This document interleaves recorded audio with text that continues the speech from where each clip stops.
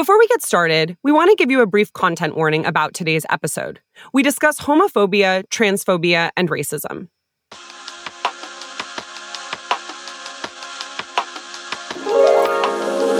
Hi, I'm David Peña Guzman. And I'm Ellie Anderson. Welcome to Overthink, The podcast where two friends who are also professors put philosophy in dialogue with the everyday.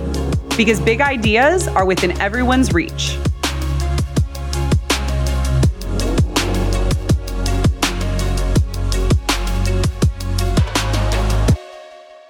David, this episode is super exciting because it is our first ever episode topic that came from a listener. So I want to shout out our Overthink listener, Rachel Diamond, who emailed us with an idea for an episode on disgust. Thank you, Rachel. Thank you.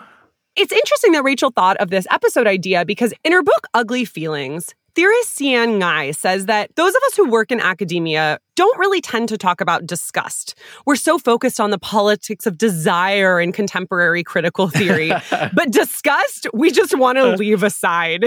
Yeah, I suppose for her, this would be an ugly feeling that needs more attention in intellectual circles. So, Ellie, let's talk about this ugly little feeling of disgust. I want to know what you find disgusting. If anything, I don't know. Maybe you're like, no, I do not fall victim to this ugly feeling. Oh my God, I wish. Just thinking about disgust makes me nauseous. So this is going to be an interesting episode to record.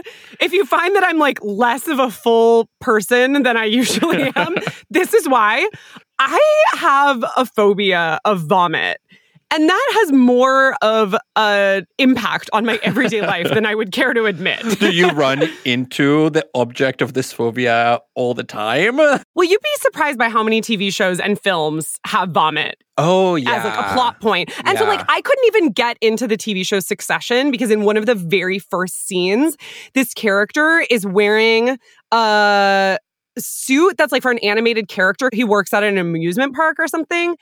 And he throws up inside the suit. Oh. And I couldn't get past the first episode. Like, I had to turn the TV off. I was like, Or if I feel like there's a chance that a character might vomit, I have to like close my eyes and stop up my ears. It gives me a lot of fear on plane rides. Like, for instance, I don't have like rational fears around getting on planes. I have a fear that I or somebody around me is going to throw up. And so like I go to planes with a whole arsenal of anti-nausea medications. I got my Dramamine. I even bring half a lemon sometimes. I bring peppermint oil.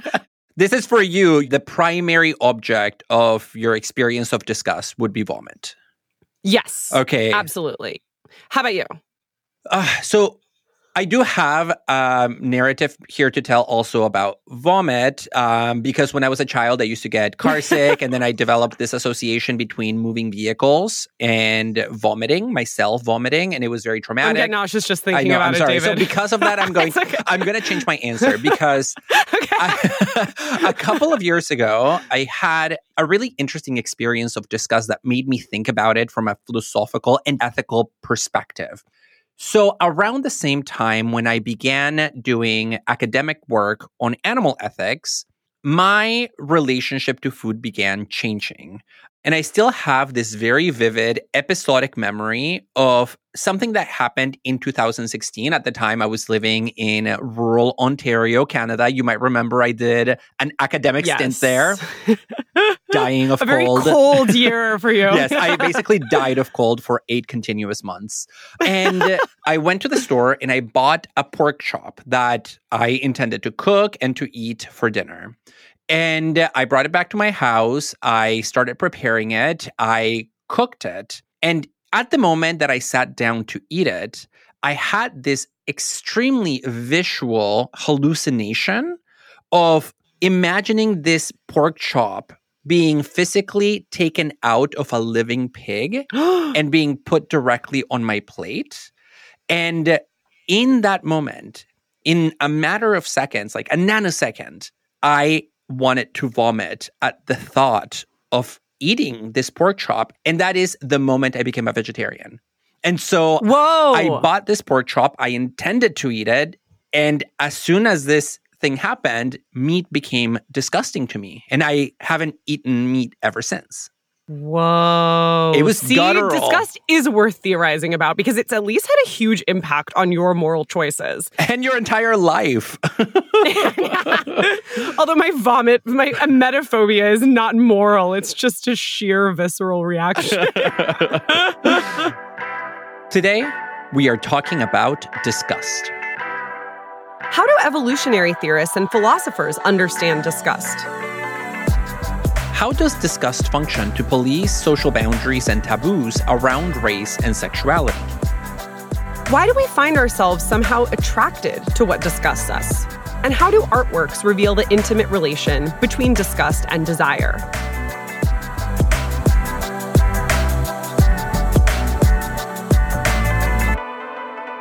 David, I want to start with your view of disgust because you work in philosophy of science, and I think of biology and evolutionary theory as having a lot to say about the role of disgust as well as its nature.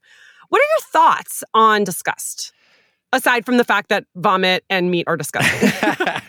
Well, there are a number of evolutionary theorists who write about disgust because for some people, it is one of the primal emotions in the animal kingdom, something that we share with a lot of other animals, along with things like fear, joy, pain, pleasure, so on and so forth. Different people have different taxonomies of what those basic emotions are.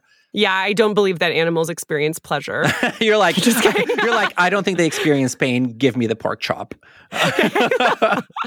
But there are some evolutionary theorists who take a very different perspective and argue that, in fact, the experience of disgust, because it is cognitively more demanding than other base emotions like fear or pain or pleasure, is something that emerged evolutionarily quite late and is something that distinguishes humans from the rest of the animals.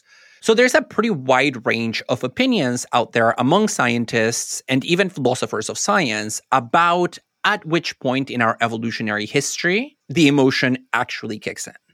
Okay, and how are these folks defining disgust? Well, typically what you get is a definition of disgust as an emotional response with adaptive value, right? Because we're talking here about evolutionary theorists.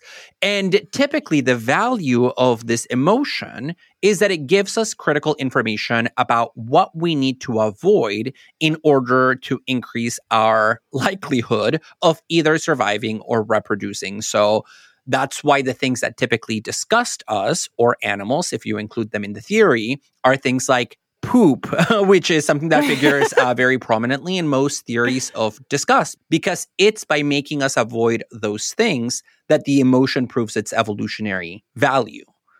Okay, that makes a lot of sense. And it also reminds me of this troubling experience that I had recently where I entered my apartment and there was this overwhelming stench. And I was like, what is this? It smells like a dead animal or like really, really, really bad trash. I go to my trash can and I don't smell anything there. I'm like, what is going on? I kind of peek around. I can't find anything. And then so I'm just like, okay, whatever. I guess I'm just going to go about my day and open the window. And then the next day my friend comes over and is like, oh my God, why does your apartment smell so bad? And I was like, I can't figure it out. Like, what is going on? So we locate the source of the smell in this like little room-ish thing that I have that has my trash can, my laundry, and like my microwave. It's kind of an extension of my very small kitchen. I live in this cute little bungalow, which is quaint, but not particularly large. So there's not a lot of places to look. So we're in this sort of like room lit. And it seems like it's near the trash. But like I said, I'd already checked that yesterday. And that's when I discover, oh my God, the microwave. 3 days ago, I microwaved leftover bok choy. Oh. And I don't think I ever took it out. It's just like a wall of rotten food smell. And so I think that's a great example of what you're describing, David, because what the stench of the bok choy was doing was disgusting me. And that was alerting me to the fact that the bok choy was not healthy to eat, right? Yes. I think it's fair to think of most contemporary evolutionary theories of disgust as being either loosely informed or directly descending from what is known as the taste toxicity theory of disgust that was first put forth in the 19th century by Charles Darwin, the father of evolutionary theory. And I want to read a short quote in which Darwin introduces this theory. He writes, "The term disgust in its simplest sense, means something offensive to the taste. It is curious how readily this feeling is excited by anything unusual in the appearance, odor, or nature of our food. A smear of soup on a man's beard looks disgusting, though there is, of course, nothing disgusting in the soup itself. I presume that this follows from the strong association in our minds between the sight of food, however circumstanced, and the idea of eating it. End quote. And so you look at food, you immediately associate it with the idea of eating it. And whenever the idea of eating that which you're seeing strikes you as repulsive or aversive, that's when the emotion of disgust kicks in. Like licking the man's beard as a way of getting to the soup. Or like one of my friends has this intense aversion to cream cheese exclusively because she hates the way that it looks when it gets stuck in people's teeth. Oh, really? You know, when people have like a mono tooth because they're like the divisions between their teeth are filled in by cream cheese. What I find really interesting about this though, David, is that it's a little bit different from what I originally understood you to mean, which is that disgust is essentially linked to things that are unhealthy for us, like in my bok choy story. Here, it seems like it could also be just unusual, right? It's unusual and related to food.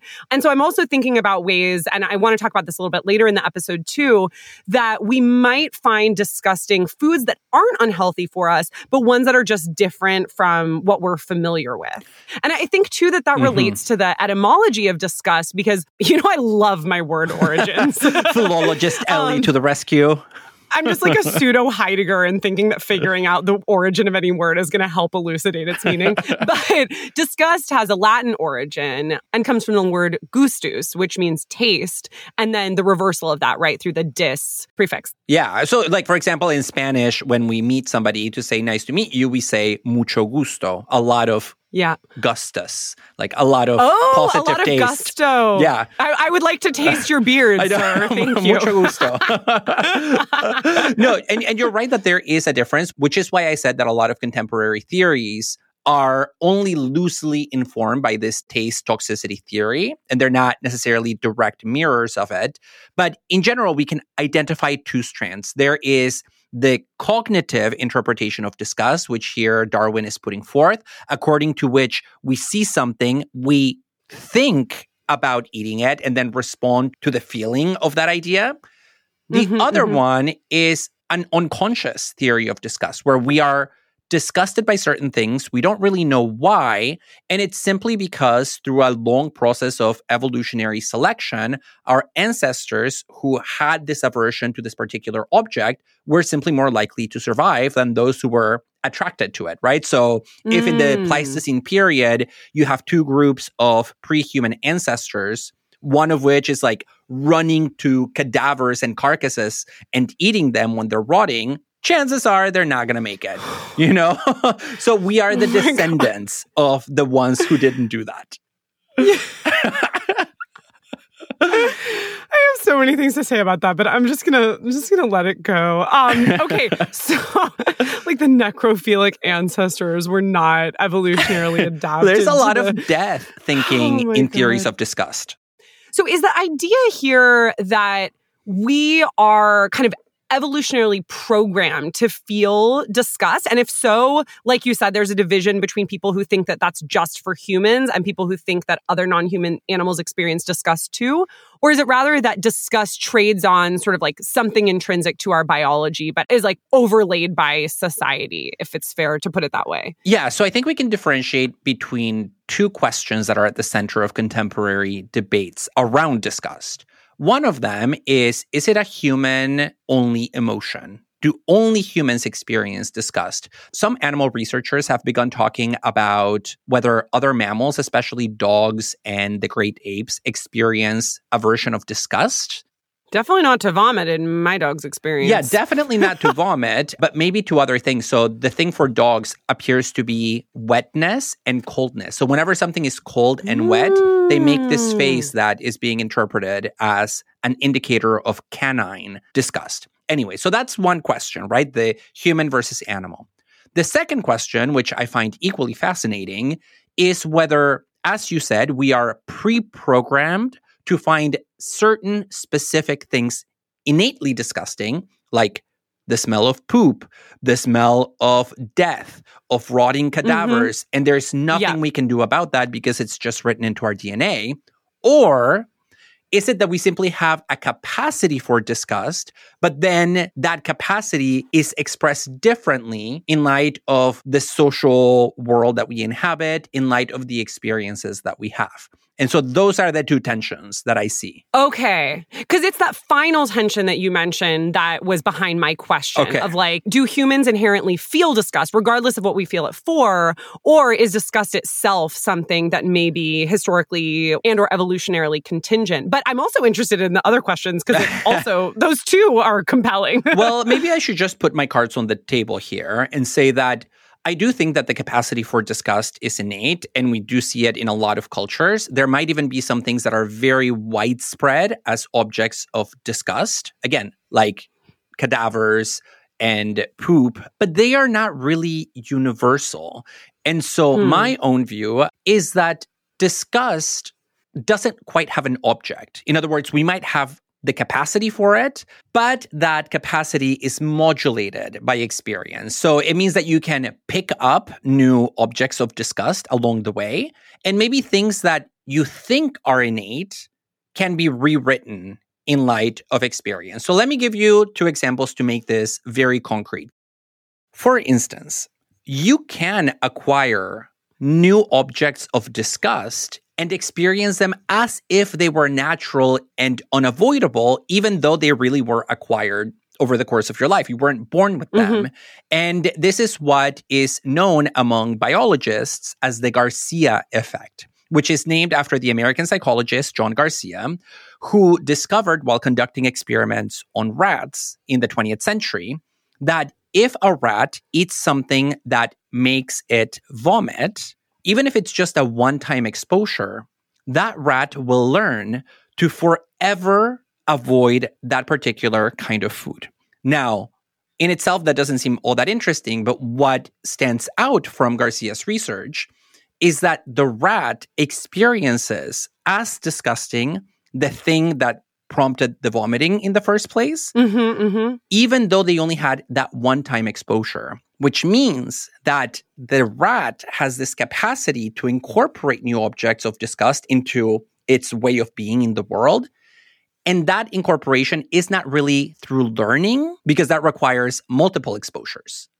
It's just a one-time exposure.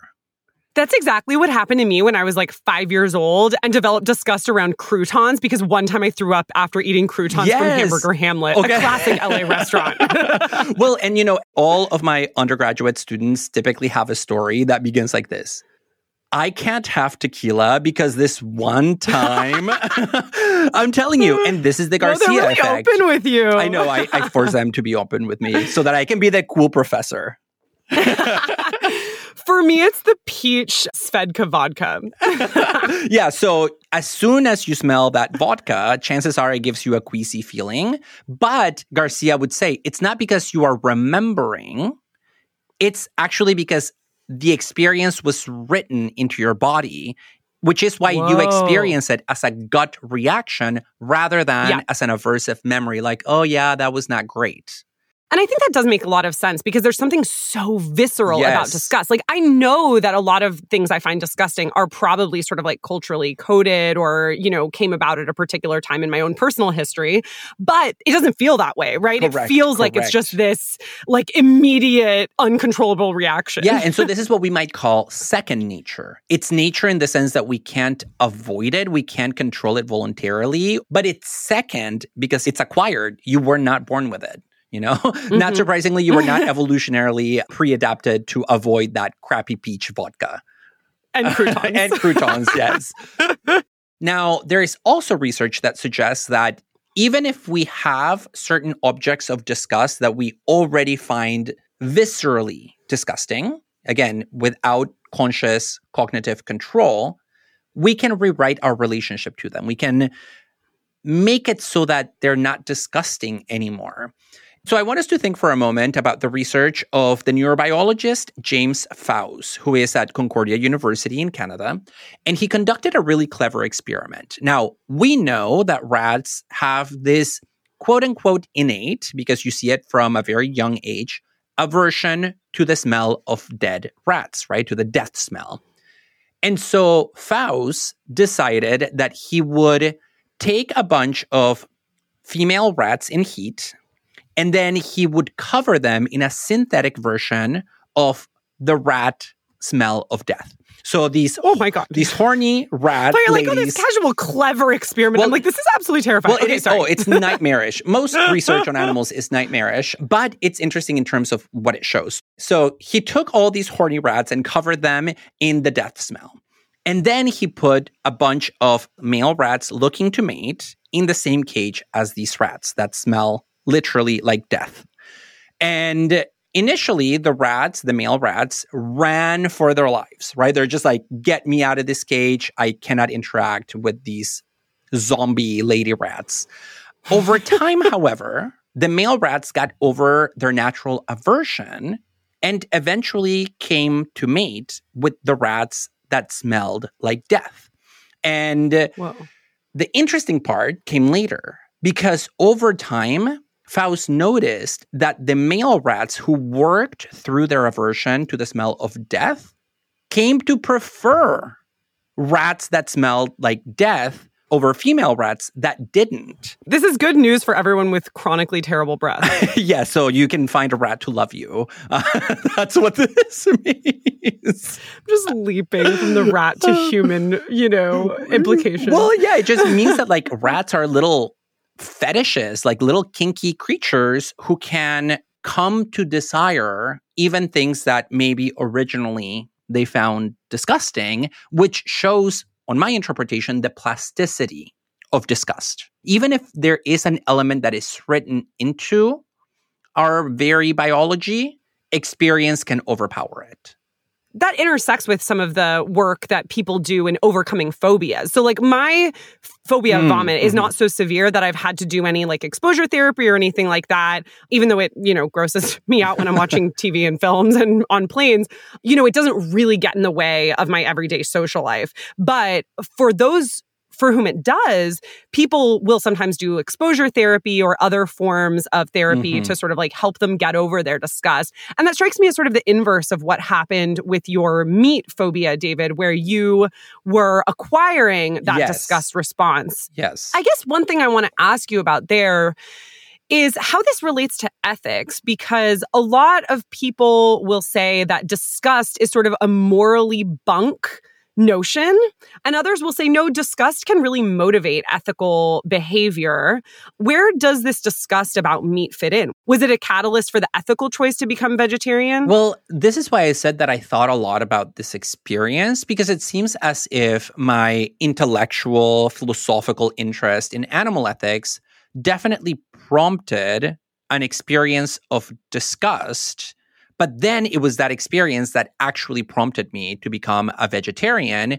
And what I can't quite make sense of very well is what kind of disgust I experience. Because of course there is intellectual disgust and there's moral disgust. Like I find oppression morally disgusting. I find murder morally disgusting. But in this case, it was half intellectual, but half guttural disgust. Like I wanted to vomit for ethical reasons. And so the fact that it had this deeply physical, embodied dimension made me think about the relationship between ethics and the body. Well, I think what you're describing is really interesting, because what you're saying is that first there was this increasing commitment to animal ethics. Right. That then prompted the disgust response. But unexpectedly. And the disgust response, yeah, absolutely. Because disgust precisely feels like this immediate, uncontrollable reaction.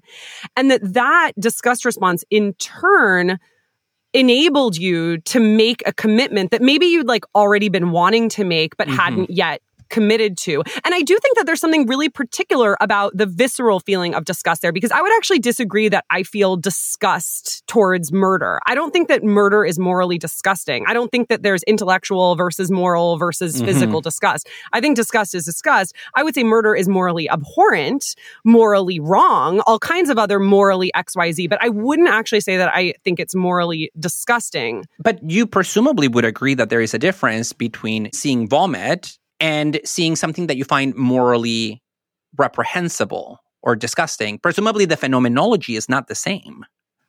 No. I don't think it is. I would say that maybe, like, for instance, if we're thinking about murder, I think murder could absolutely be disgusting. I would say that what you were calling moral disgust, I would be inclined to say wrong or reprehensible. The situations in which murder would be disgusting are situations in which it's provoking a really strong gut reaction because I'm seeing it, in life or on screen, and it's connecting to that physical sense of repulsion. You're right. And this raises that fundamental question, which is whether disgust is a purely biological emotion or whether it is, in fact, a moral emotion that can guide moral thinking in various circumstances.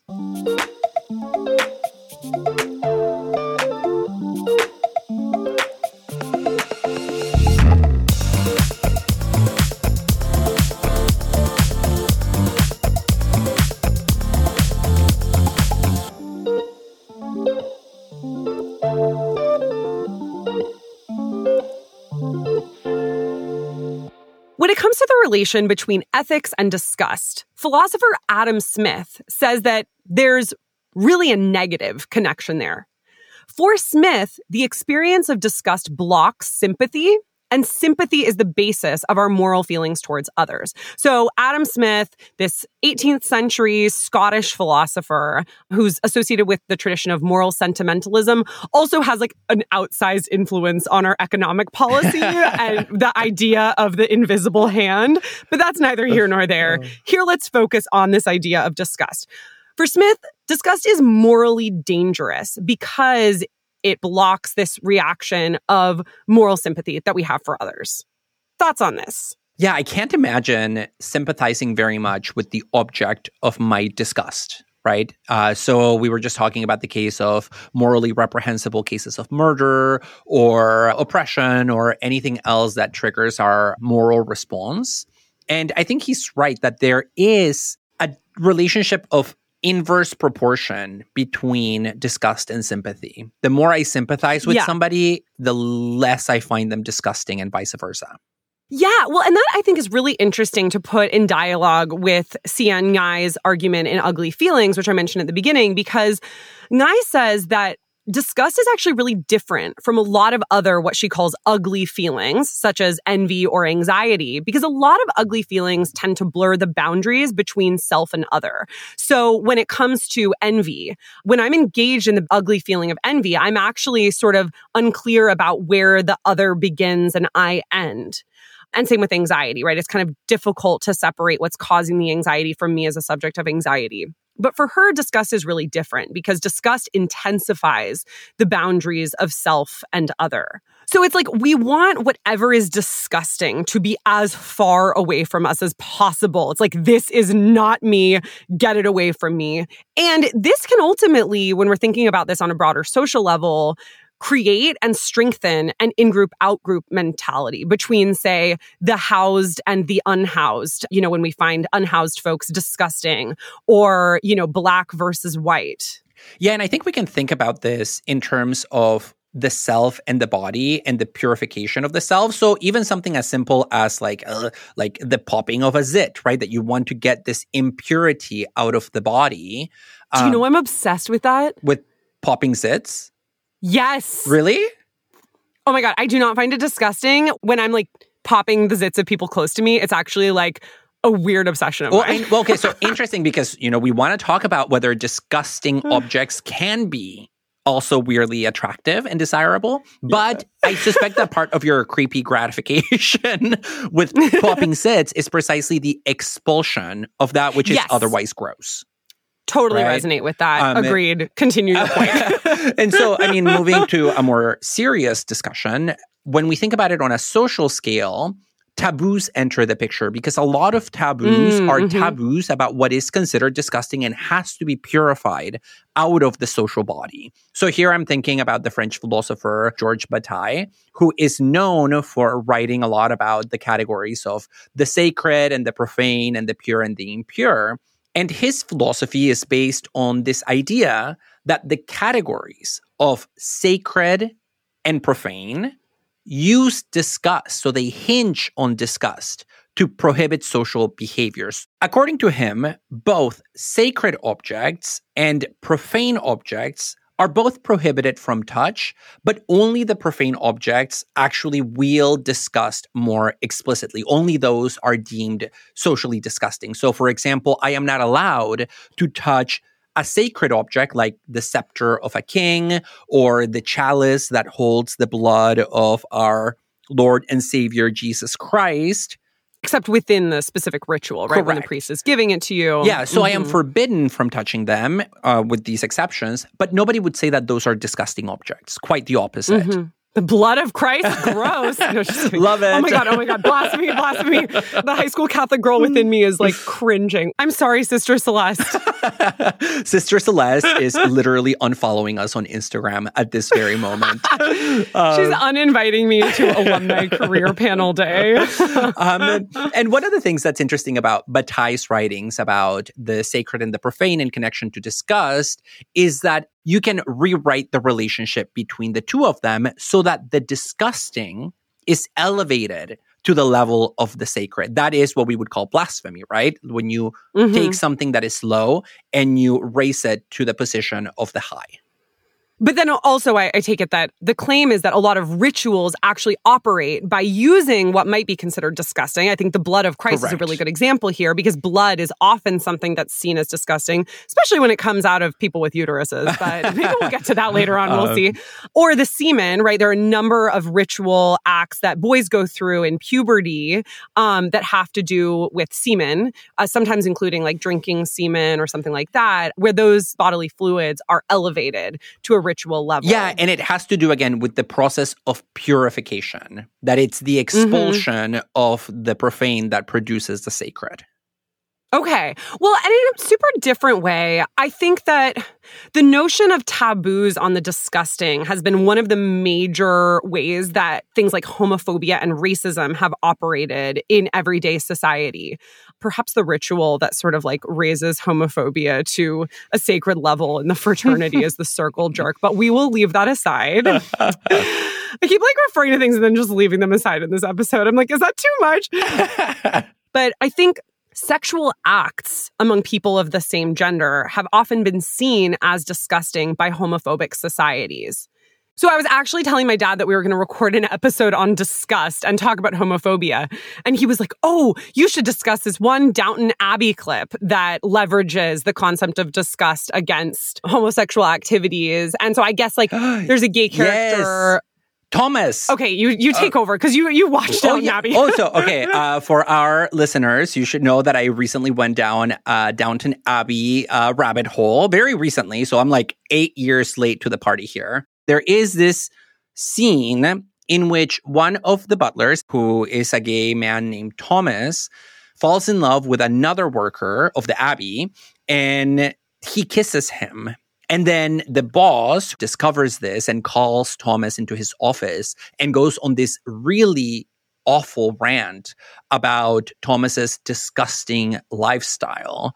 And you see in that scene the extent to which, for this man, it really is a question of viscerality. He just cannot stomach the fact that somebody like Thomas, whom he has brought up under his wing now for a couple of seasons, is a homosexual, right? Is a perverted man who has a same-sex attraction. So totally a really good example of disgust. I don't need to tell you that this is a criminal offense. We hadn't done anything. But you were hoping to do something if Alfred hadn't come in. It's not against the law to hope, is it? Don't you get clever with me when you should be horsewhipped. Do you have a defense? Am I mistaken in any part of this? Not really, Mr. Carson. As for a defense, what can I say? I was very drawn to him, and I'd got the impression that he felt the same way. I was wrong. It seems an odd mistake to make. When you're like me, Mr. Carson, you have to read the signs as best you can because no one dare speak out. I do not wish to take a tour of your revolting world. No. So, are you saying that James is the innocent party in all this? Yes, Mr. Carson, he is.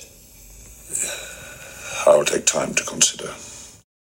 Yeah, and I think in this example, what's really behind the butler's disgust is the specter of acts that are considered taboo and that separate normal, quote, normal people from deviant people, right? This idea, whether it's of the oral sex of homosexual activity or of anal sex or of different sex acts that, who knows, maybe the butler doesn't even know to imagine.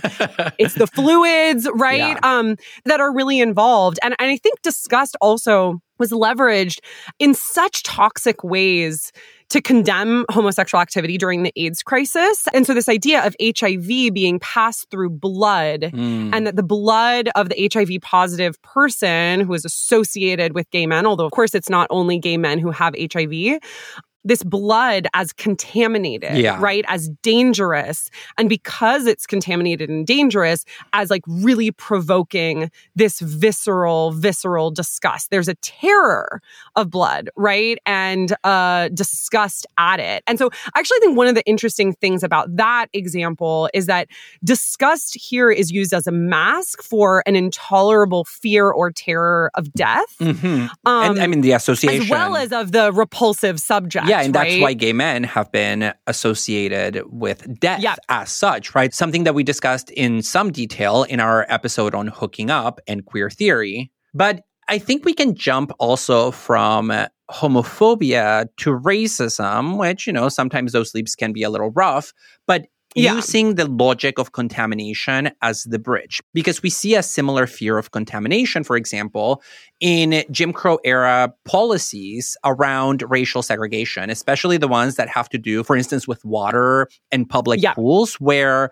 Black people were not allowed to drink out of the same fountain or enter and swim in the same public pools. And the reason there was that they would contaminate the water source that then would envelop the otherwise pure body of the white people, right? So it's not simply that there is a desire for separation, but that separation has a purificationist component or function.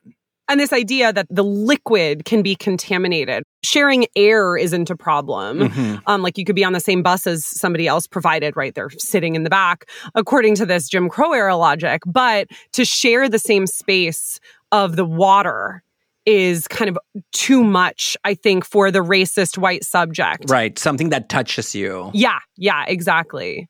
And one small but important historical detail here is that whenever Black people did go into pools, even after desegregation in the 1960s, a lot of white people refused to go into the water that had been polluted by Black bodies and would demand that either the water be cleansed or that it be entirely replaced. Yes, and of course there were horrifying experiences, including one in St. Augustine, Florida, where white people would literally pour bleach into the pools while Black bathers were in there. And so I think, you know, all of this is to say that disgust can be really socially dangerous because it functions as a tool of reinforcing things that are not just like taboo because they relate to death, decay, you know, rottenness, but because they relate to social hierarchies, right?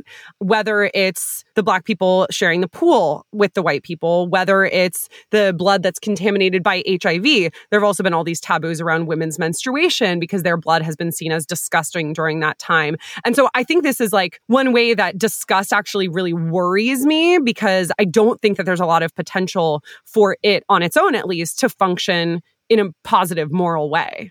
There are a lot of dangers precisely because we think of disgust as something that is an evolutionary given, right? So when people experience something like Thomas's homosexuality as disgusting or Black bodies in a shared pool as disgusting, they think to themselves, oh, well, I just had a bodily reaction, a visceral reaction that I had no control over. So there must be something natural about that reaction and therefore justified. That's what makes disgust as an emotion for me so ethically troubling, even though there are a lot of ethicists who make the argument that we can rely on the experience of disgust to guide our moral reasoning. So a lot of bioethicists, for example, talk about what is called the yuck factor. Mm-hmm. You know, like there are things out there that we can't quite explain why they're wrong, except that they're yucky. And whenever I hear that, I'm like, ugh, yuck.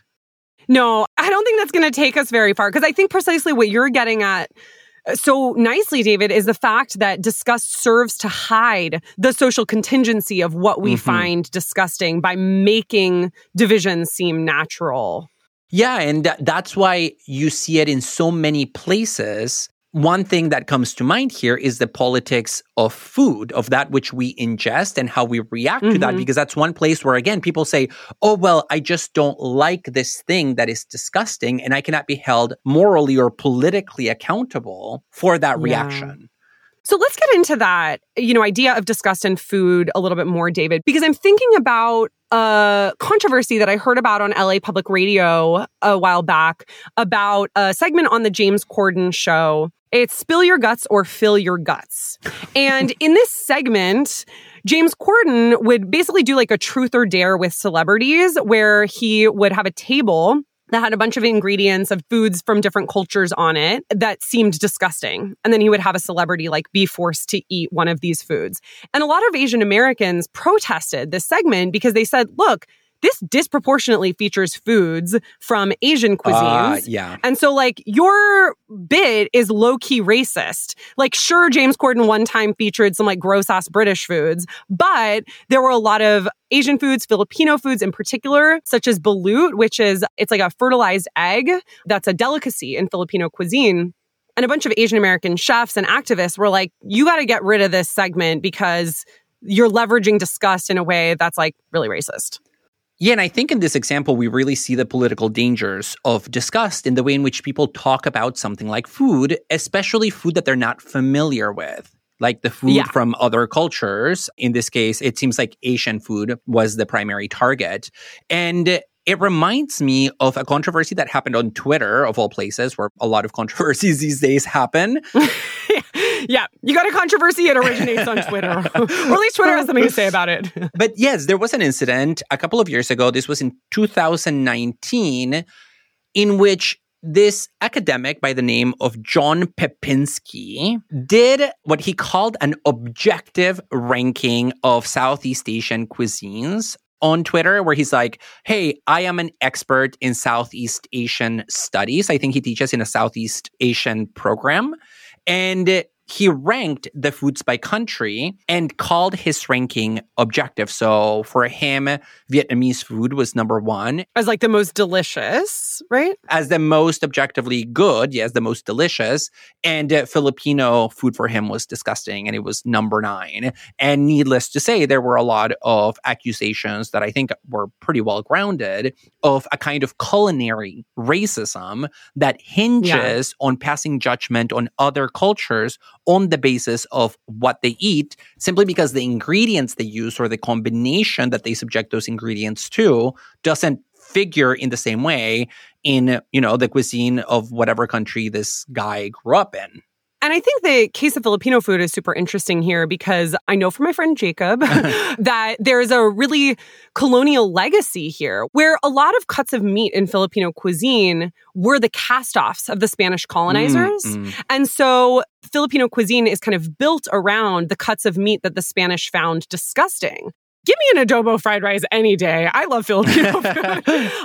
But I think that that's also a way that, Pepinski's quote objective criteria not only is not objective, but it's also historically coded in the legacy of colonialism. No, you're right. And that's what makes me cringe whenever I see new trendy restaurants in places like San Francisco or LA or New York or whatever, where they're like, we rediscovered how to use this part of the animal. And in fact, what they're doing is simply appropriating a culinary practice that's been a staple of another culture's cuisine for decades or centuries. Yeah. So like the white rediscovery of certain foods is quite prevalent too, which is just another version of like culinary neo-colonialism.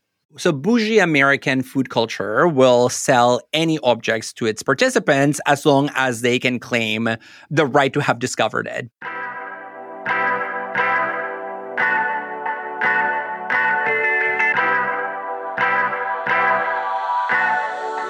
Enjoying this episode? Please rate and review us on Apple Podcasts, Spotify, or wherever you listen to your podcasts. You can also connect with us and other listeners through our Facebook page or group, as well as on Instagram and Twitter at overthink_pod.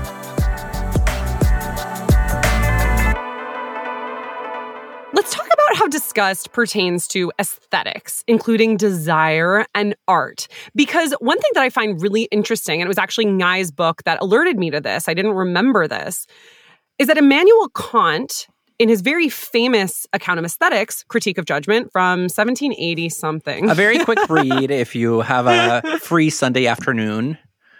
Major topic of our Genius episode, says that the only thing that art cannot render beautiful is whatever is disgusting. Oh. So I could create a painting of something that in real life is really ugly, like a freeway overpass or a pair of, old shoes.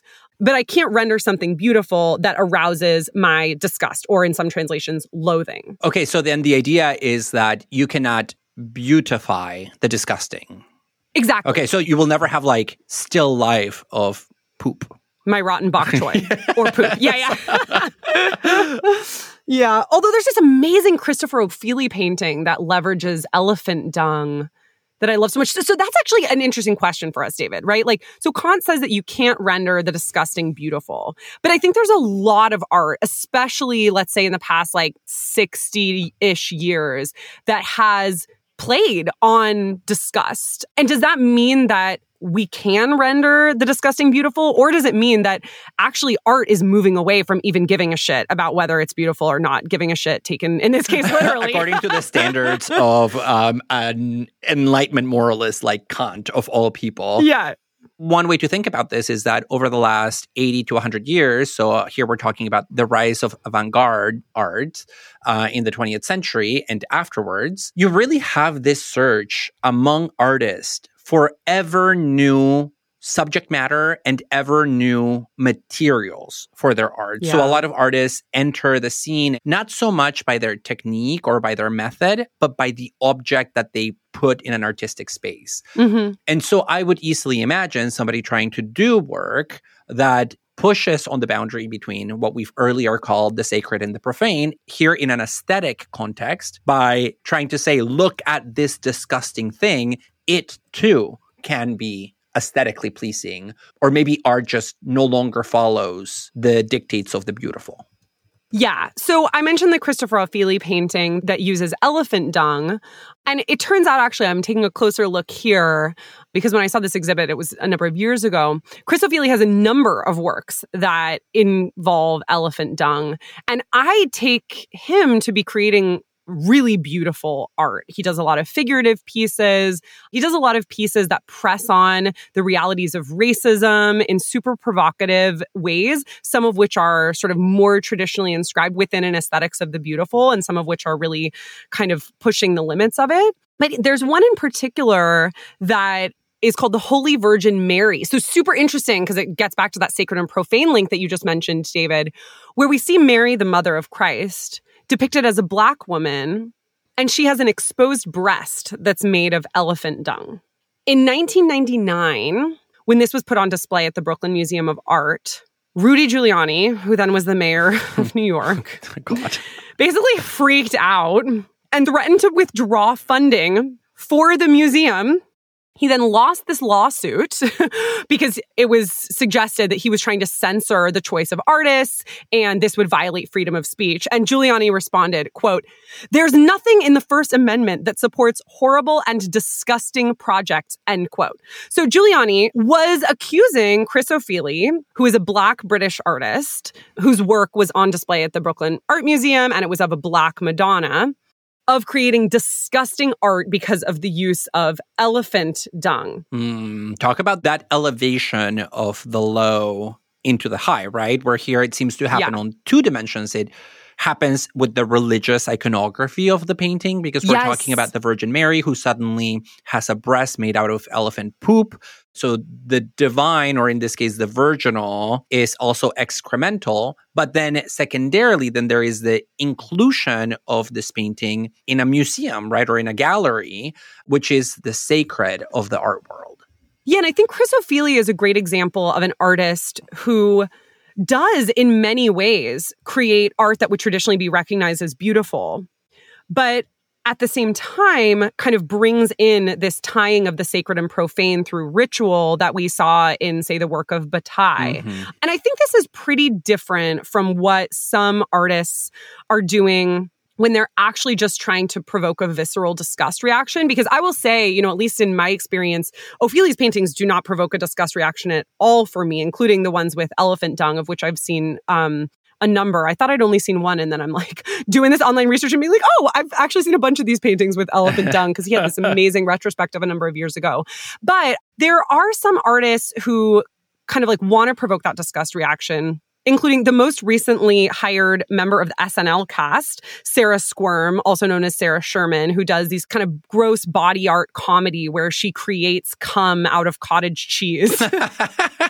But then also going back a little bit further to the 1970s with somebody like Paul McCarthy, who's a Los Angeles-based artist who did all of this vomit art. And I remember having to learn about this in art history and just being like, do I have to? Luckily, our professor did not make us watch any of the videos. But McCarthy would do things like eat a ton of ground meat. David, here's where our... Oh my God, this is where our disgust meat. Yes. And then throw them up. Oh my God. And actually, there's this narrative from a fellow artist, Barbara Smith, who saw one of McCarthy's performances and was overwhelmed with nausea. It was a performance where he was stuffing a ton of hot dogs in his mouth. And she found herself in this situation of being like, I need to vomit, but I think I'm going to go excuse myself because I don't want to vomit in the middle of a performance and possibly provoke other McCarthy's people vomiting, like interfere with the art, right? Yeah, don't upstage the artist, please. There's like a total rejection of the aesthetics of the beautiful there. And I think Giuliani would definitely not find that to be art if he'd been mayor at the time. Well, and there is something also about the contagion of vomit, which is a trope in a lot of comedy movies where one person begins, another one follows, and so on and so forth. Yeah, I mean, I think that precisely gets at the idea that when we are overwhelmed with disgust, we can't be disinterested observers. And Kant, for instance, does think that we need to be disinterested when we're viewing art in order to properly recognize it. And going back to O'Feely for a moment, I think there's even more to this depiction of the Black woman Madonna with the elephant dung breast than we've covered so far, because I'm thinking here about Julia Kristeva's association of the feminine with the abject.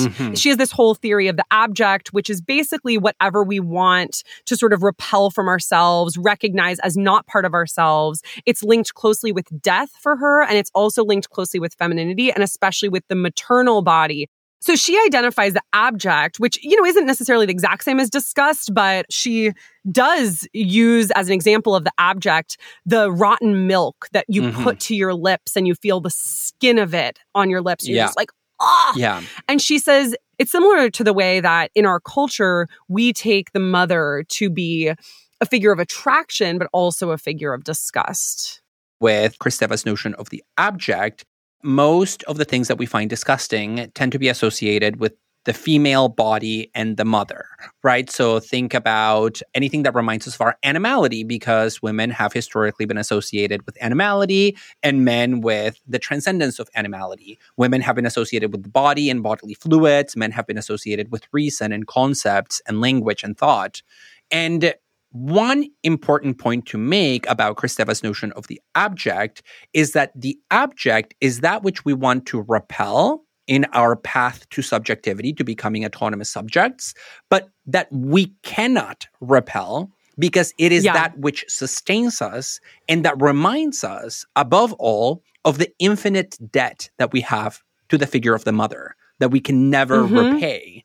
I'm thinking here about how one dominant theory of disgust that we haven't actually addressed yet is known as the animal heritage theory, which is the notion that we are disgusted by what reminds us of our own animal inheritance, of the fact that we as humans are not sort of pure, hairless, scentless beings, right? Speak for yourself. But we have body odor, we have hair, right? We are ultimately animals. And this is definitely why Kristeva places so much emphasis on things like our disgust at birth, right? Scenes of birth, scenes of the womb, anything having to do with bodily fluids like menstrual blood, the milk of the breast, anything that is the opposite of that Western ideal of subjectivity that has always been masculine, right? The disembodied rational agent.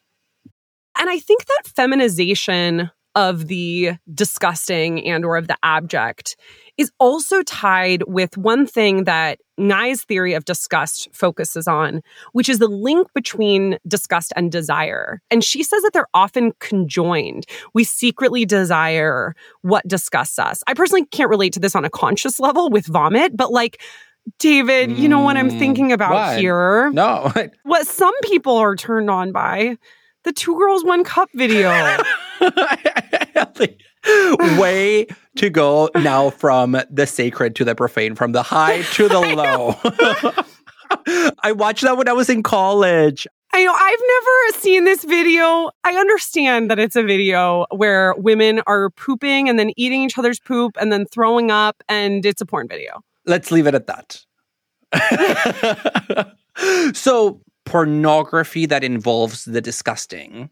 There are multiple genres of this, like food porn, various kinds of kinks turn on that as well. Not the food porn you see on Instagram when it's like a chic kale smoothie. No, actual pornography involving food. Also, sorry for our listeners, but what is called barf porn.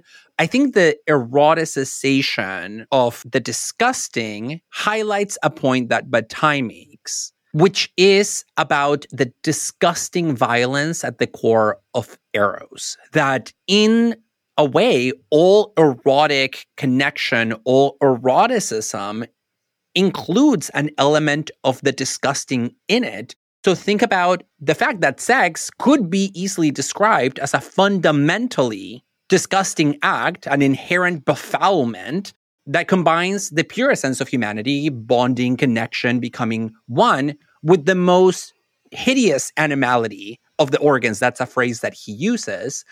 And so even something like sexual erotics cannot be separated from the logic of disgust.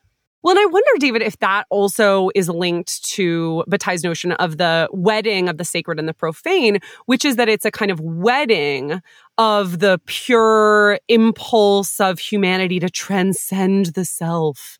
And like the nasty, bodily, fluid-filled reality of human existence, because it's combining our hideous animal organs with our human spiritual aspirations. And I think we might summarize Bataille's point simply by pointing to the necessarily dialectical relationship between the sacred and the profane, which is that you cannot have the sacred without the profane, because the sacred is simply what remains after the exclusion of the profane. Well, on the point of Eros being tied to the disgusting, I want to end with a quote from James Joyce's December 16th, 1909 love letter to his future wife, which goes as follows. Fuck me if you can, squatting in the closet with your clothes up, grunting like a young sow doing her dung, and a big, fat, dirty, snaking thing coming slowly out of your backside. James Joyce, everybody. Lucky author lady. Of Ulysses. Lucky lady. Literary light of the 20th century, and really down with the disgust in the bedroom. Kind of love it. We hope you enjoyed today's episode. Please rate and review us on Apple Podcasts, Spotify, or wherever you listen to your podcasts. You can find us at overthinkpodcast.com, where you can email us with questions, feedback, or even requests for life advice. You can also find us on Instagram and Twitter at overthink_pod. We'd like to thank our audio editor, Ross Harris, and our production assistants, Sam Hernandez and Anna Solomon. Thanks to Samuel P.K. Smith for the original music and Trevor Ames for our logo. Thanks so much for joining us today.